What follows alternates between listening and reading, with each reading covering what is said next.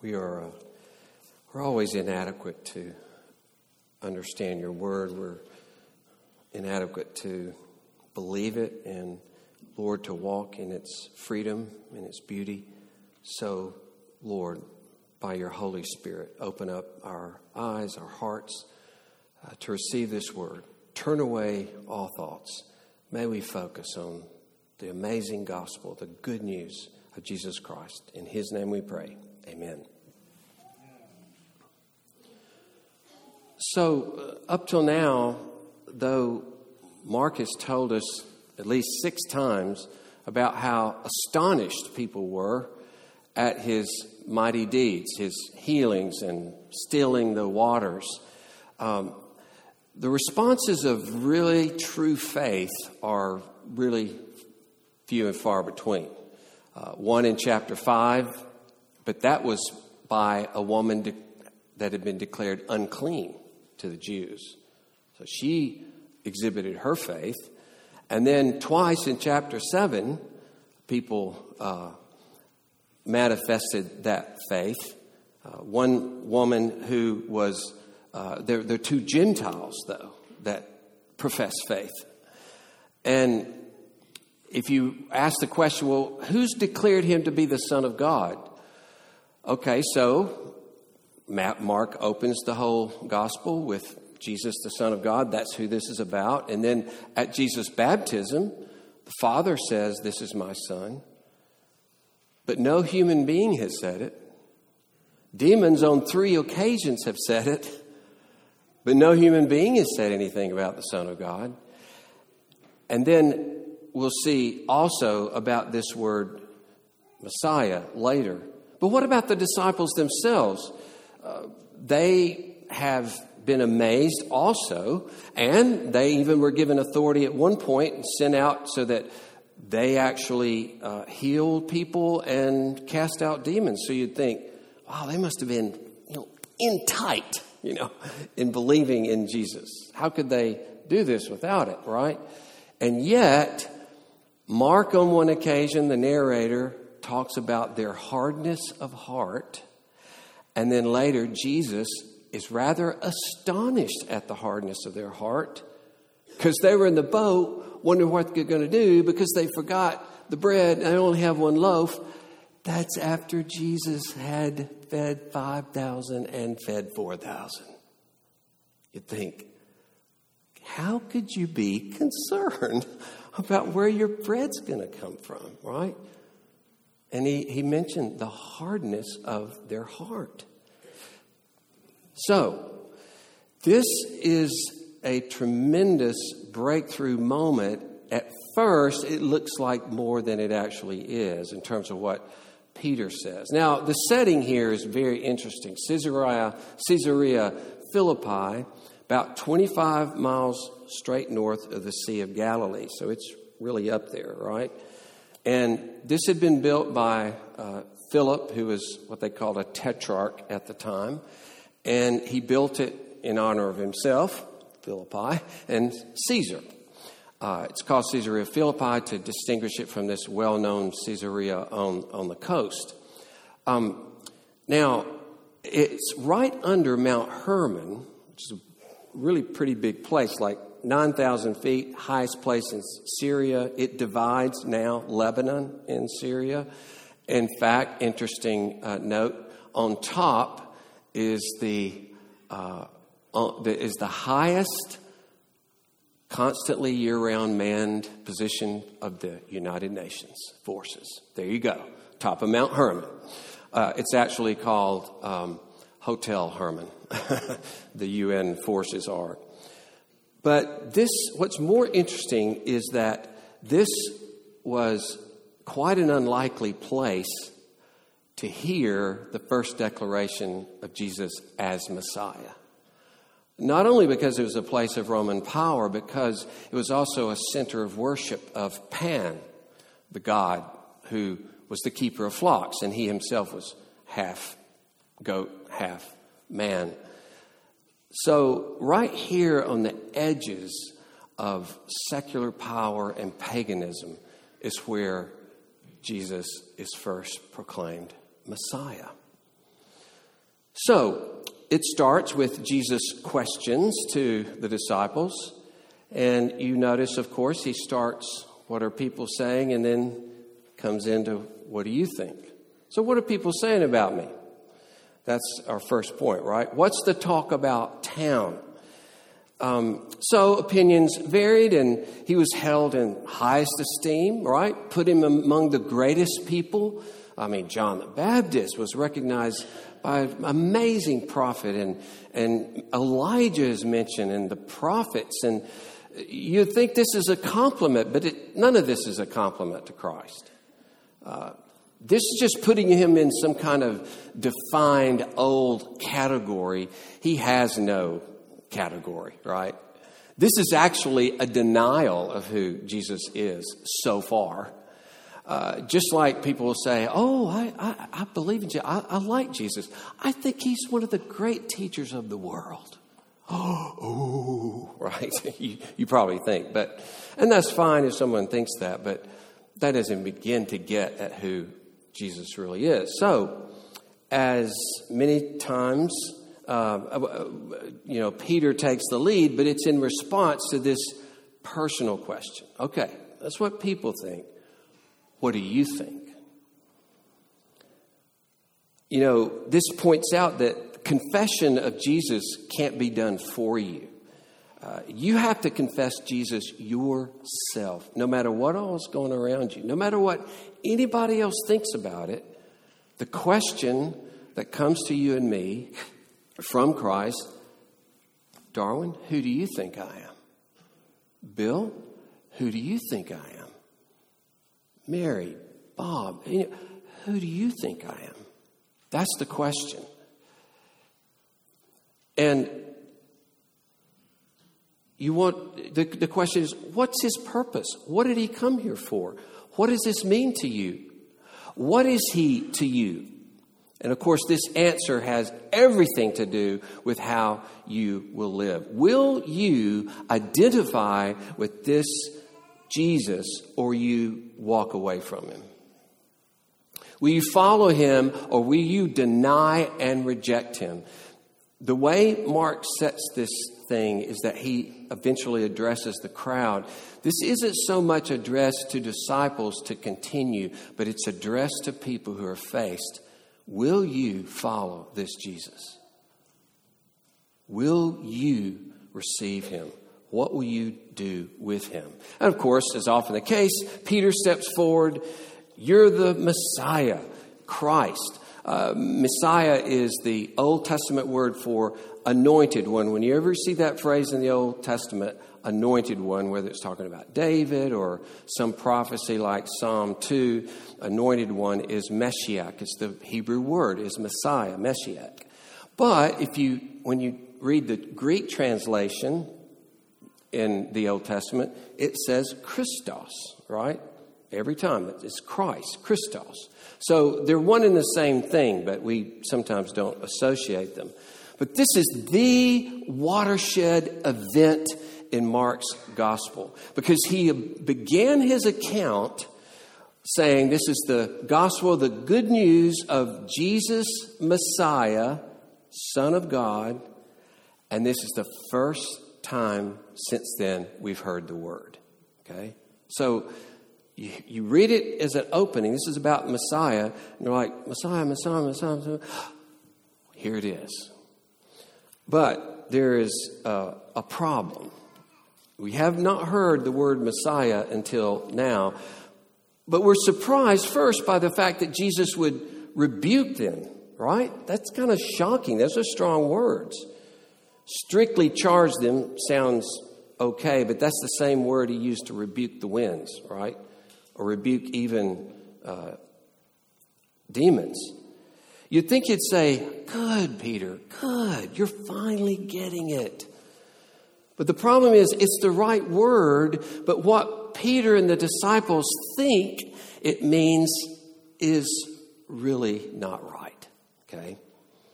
And what all the Jews thought it meant was not right.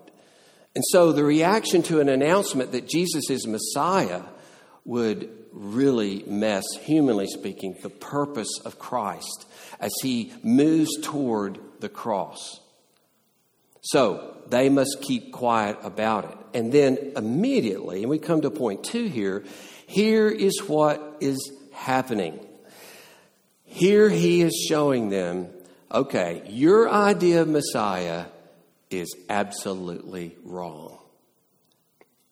And here is what Messiah really means. Because in Jewish thought, and this includes the disciples, the future king, as some of you have heard, would be entirely human, but he would be wise, he would be free of sin, he would have miraculous powers by which he would absolutely defeat all of Israel's enemies, and he would bring peace to Israel forever. That's what Messiah is going to do.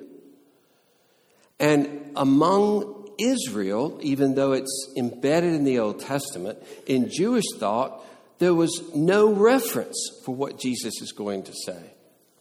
And due to Pompey's seizure of Jerusalem some 100 years before this, Messianic passion was at a fever pitch. And in fact, in the last century, really close to where they are. In fact, they passed this village where this guy, Judas of Galilee, was born. So this has a lot of messianic fever about it. He led a revolt, and the Romans crushed it. It was a disaster. But all of this and he in fact thought that he was going to bring about the Messianic kingdom. That's what he thought. That's how this is a whole part of Jewish thinking. And so that thought, of course, there's nothing else Peter could think at this point but have this view. So you notice Jesus doesn't deny that he's Messiah in verse 29 and 30, but right here he began to teach them what it means to be Messiah. It's kind of like if someone was visiting you and they call you and they tell you they're outside, they've just pulled up, and he said, I've got my trunk with me. So you, okay, I'll come out and help you. And you go outside to get what you think is going to be a big suitcase. He's got an elephant with him, right? Oh, that kind of trunk, right? It's that totally not, I didn't have that picture that you had an elephant with you to come visit me. And it was about that wild and crazy and off the charts for Peter to hear this. This Messiah is not going to, in fact, inflict suffering on his enemies. He will suffer for his enemies.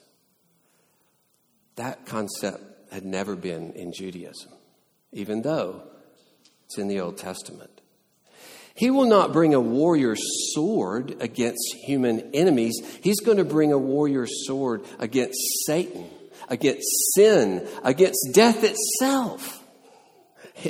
His sights are not on just this physical, temporary enemy. His sights are on eternity. His sights are on the claims of the eternal God. He comes not as a warrior to be served by people, but a servant to die for people. That concept associated with the Messiah, it was never associated with Messiah, ever. No one in Israel had ever talked about this. There was never a mention in Jewish writings about Messiah dying. So this is shocking. It's unthinkable. It's disoriented. And so, and nonetheless, he says it, right? And it says in verse 32, he said this plainly. It means boldly, openly. It's an interesting comment from Mark. He said he wasn't beating around the bush. I mean, he put it out there, right? That's what he said. He just said it like that. Like, how could you just drop this bomb out of nowhere? And notice how he describes himself as the Son of Man. Using this term makes it all the more astounding in what he says, because Jesus is borrowing this word from a prophetic passage in Daniel chapter 7. And in Daniel, it speaks of one who will come with the clouds of heaven up to the Ancient of Days, who is the Father on the throne, God on the throne. And to him will be given dominion and glory and a kingdom that all peoples and nations and languages should serve him. His dominion is an everlasting dominion that will not pass away. His kingdom, one that shall not be destroyed.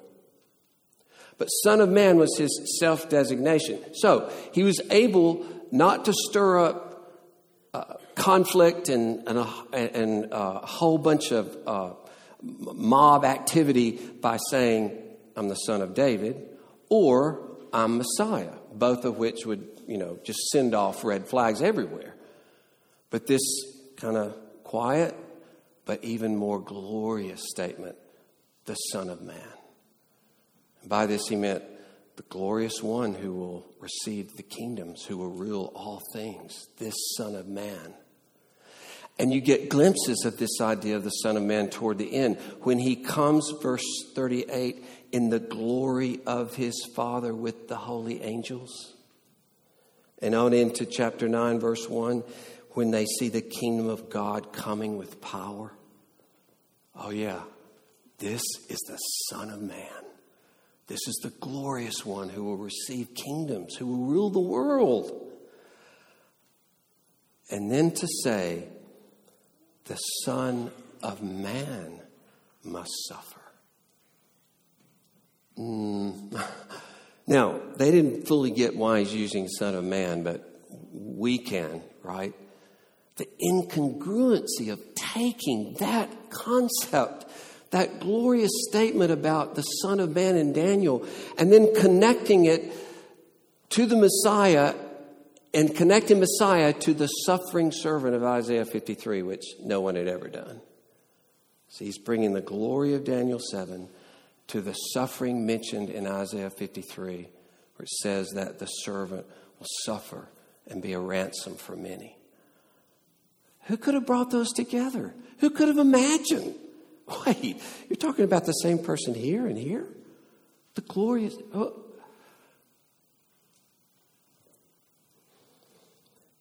Of course, here's the amazing thing that shows forth the glory of God's salvation.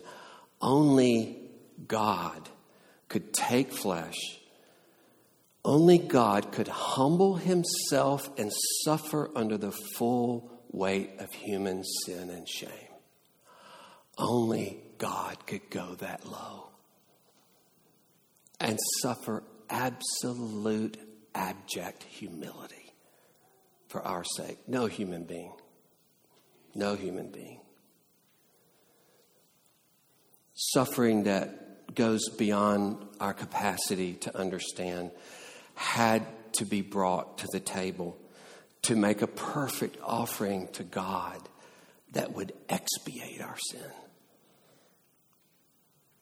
That would make us sinners clean. He says he will suffer many things. That's an indication of the greatness of the suffering of the sin that he would bear. It had to be the Lord. We couldn't do it for ourselves. We have to stand back and just watch. Just have to stand back and see the Father pouring out his wrath upon the Son bearing it as the Holy Spirit, Hebrews tells us, is sustaining the Son to do that.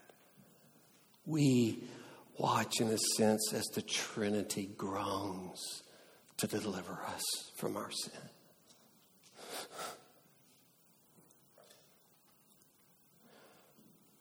And he says, must suffer. This means it was God's will to do this. Why is it that Jesus ultimately was just the victim of bad circumstances, like some theologians would want to say, some liberal or those who don't really respect the word? Well, he tried, he's going to deliver, he's going to be that Messiah, but look how pathetic he did. Look how badly he performed as that Messiah.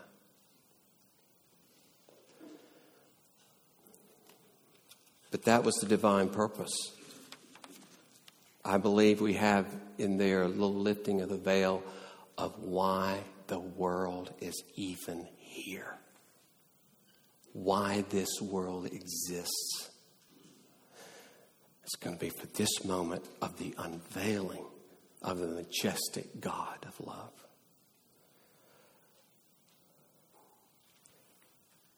He must suffer. He must suffer. One scholar writes, whoever understands the suffering of the Son of Man understands God. If you understand the suffering of the Son of Man, you're beginning to understand who God is. And the meaning then of Messiah, not as some earthly, physical, military deliverer. He's anointed as a king, yes, but a king to die. A king of glory that we could not even imagine. And here's the interesting thing. In all of these mighty deeds Jesus had done, this astounding power, to take a sick girl, a dead girl, and raise her from the dead, to heal a leper, just for a leper who his whole life, and then you're healed. Blind men, deaf and dumb people, demon possessed, the winds are storming. He just tells them to be quiet. But in all of that, dear friends, still his glory is veiled. Still his glory is covered up. And his glory can only be shown in the cross itself. In a sense, this announcement that horrified Peter is the liberation, in a sense, of Christ's glory. It unveils the astonishing majesty of the God who comes to sacrifice for his people. So, here it is. The Son of Man must suffer. The Son of Man must be rejected even by the so-called best people in the world, the religious leaders of Israel, and be killed by the admired judicial system of the world, the Roman Empire. The best mankind has to offer, and we kill him.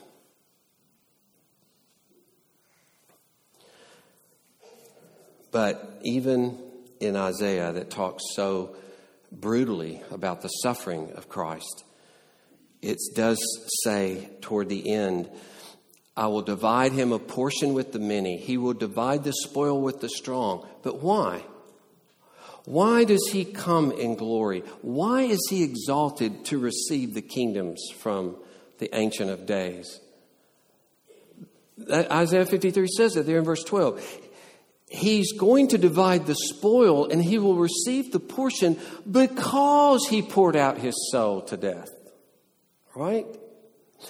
In Revelation 4 or 5, the question comes, who is worthy to, it says, unroll the seal, but the scroll, but that stands for who's worthy to rule the world?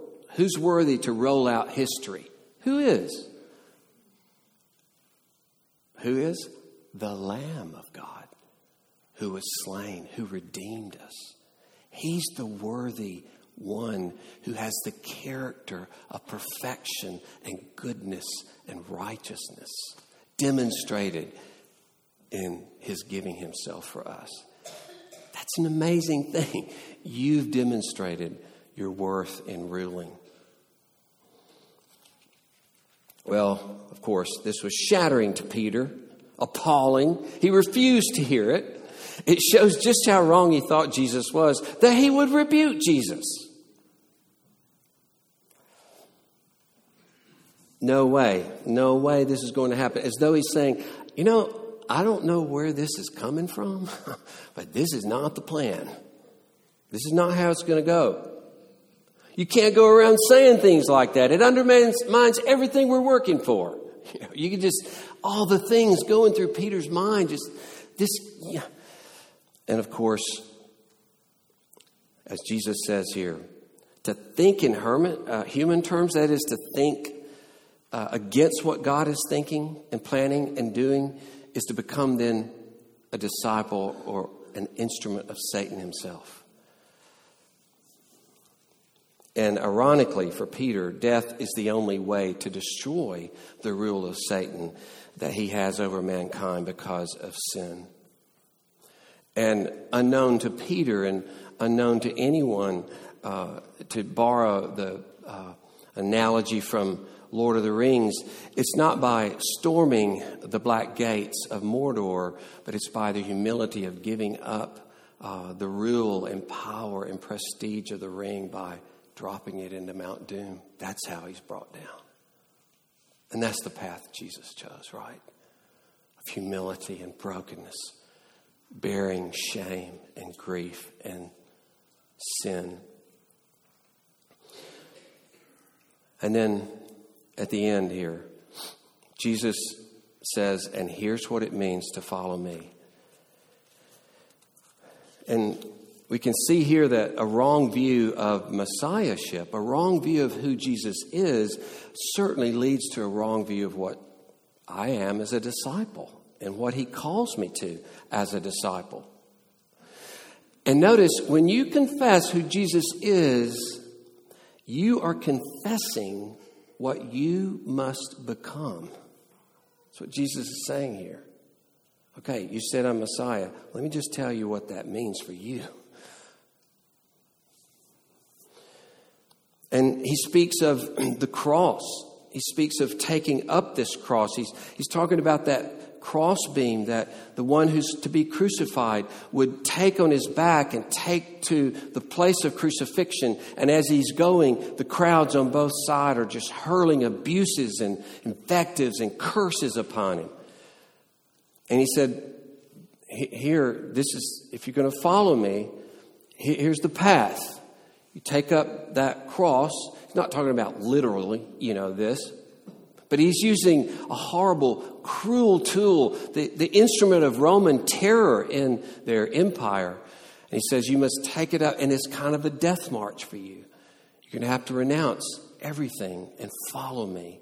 And be willing to be hated by the world. The choice to trust in Christ is the choice to bear that shame. Just like the writer of Hebrews says, let's go outside the city where he suffered, the rejected one, like a piece of refuse. Let's go out and bear his reproach. It's a hard sell, okay? It's a really hard sell. And he says, if you try to save your own physical and social well-being, your own life, by rejecting Jesus, then you'll lose your ultimate life forever. If you're willing to give up your own physical and social well-being for the sake of Jesus, for the sake of the good news of Jesus, live by it and make it known, then you will rescue your ultimate life forever. It's not a both-and choice. I can have Christ and I can keep my life. It's either or. It's either or here. And which will it be for us? And notice how Jesus values your life in verses 36 and 37. Your vital life, your existence as a human being is worth more than the whole world. You're going to trade your life for the whole world? Bad deal. Miserable decision. Your life is worth more than the whole world added up. It means absolutely nothing compared to having your life. And the irony is you can lose the whole world and you still have everything in Christ. Everything now and forever in Him. So we must be, and verse 38 speaks of that shame, of walking away from Him, the being ashamed of Him and choosing, I'm not going to follow Christ because I just would lose too much. I'd lose my friends. I'd lose my standing. I'd lose my prestige. I'm not going to follow him. And so I've got to be willing to be made an object of contempt in the world. But I hazard being the object of Christ's contempt in Judgment Day. Dear friends, you're going to suffer contempt. And you're going to have approval. Whose contempt are you going to opt for? Whose approval will you opt for? That's the demand here. And by my turning away from Christ and denying him, I'm confirming the world in its idolatry and unfaithfulness. I'm coming over here and saying, you're right. Jesus isn't worth anything. You're right. This is a bunch of nothing. You're right. It's not going to turn out good if I do that. I'm siding with the world's idolatry. It's like running into a burning building. And so, for Jesus, his own glory meant nothing, but the Father's meant everything. And that's why he was such a glorious offering to Christ, to God. Because he had only a mind for the glory of God. But brothers and sisters, I will do none of this apart from his grace. I won't take one step toward this apart from his grace. I want people's approval. I don't want to be hated. I don't want to be hurt. I don't want to be abandoned. I don't want to be thought crazy, stupid. I don't want any of that. The only hope we have is that this God who acted in Christ Jesus, and he knows he has to do this as well. You don't do this on your own. He has to so shine in our hearts that we see that beauty in such vivid ways that we gladly give ourselves up to him. It's interesting, this same word used for forfeiting your soul, taking the world and giving up your soul, Paul uses in Philippians 3. And he says, I had a whole lot before, a lot of religious standing, a lot of popularity. And I counted all of that as loss. It's that word, forfeit. For the sake of Christ. I count everything as loss. Same word. For the sake of knowing Christ Jesus, my Lord. Oh, may God give us that grace. May God uphold our weakness. May God cause us to have a passion for Jesus. Let us pray. Oh Lord, you alone can bring about in our lives this passion and love and true trust in Jesus, this resting in him and being glad in him and knowing that we have everything in him, to believe in the privilege of it and the power that will sustain us, the promise that we're given, Lord, to count it the most noble life we could live, to live for his glory.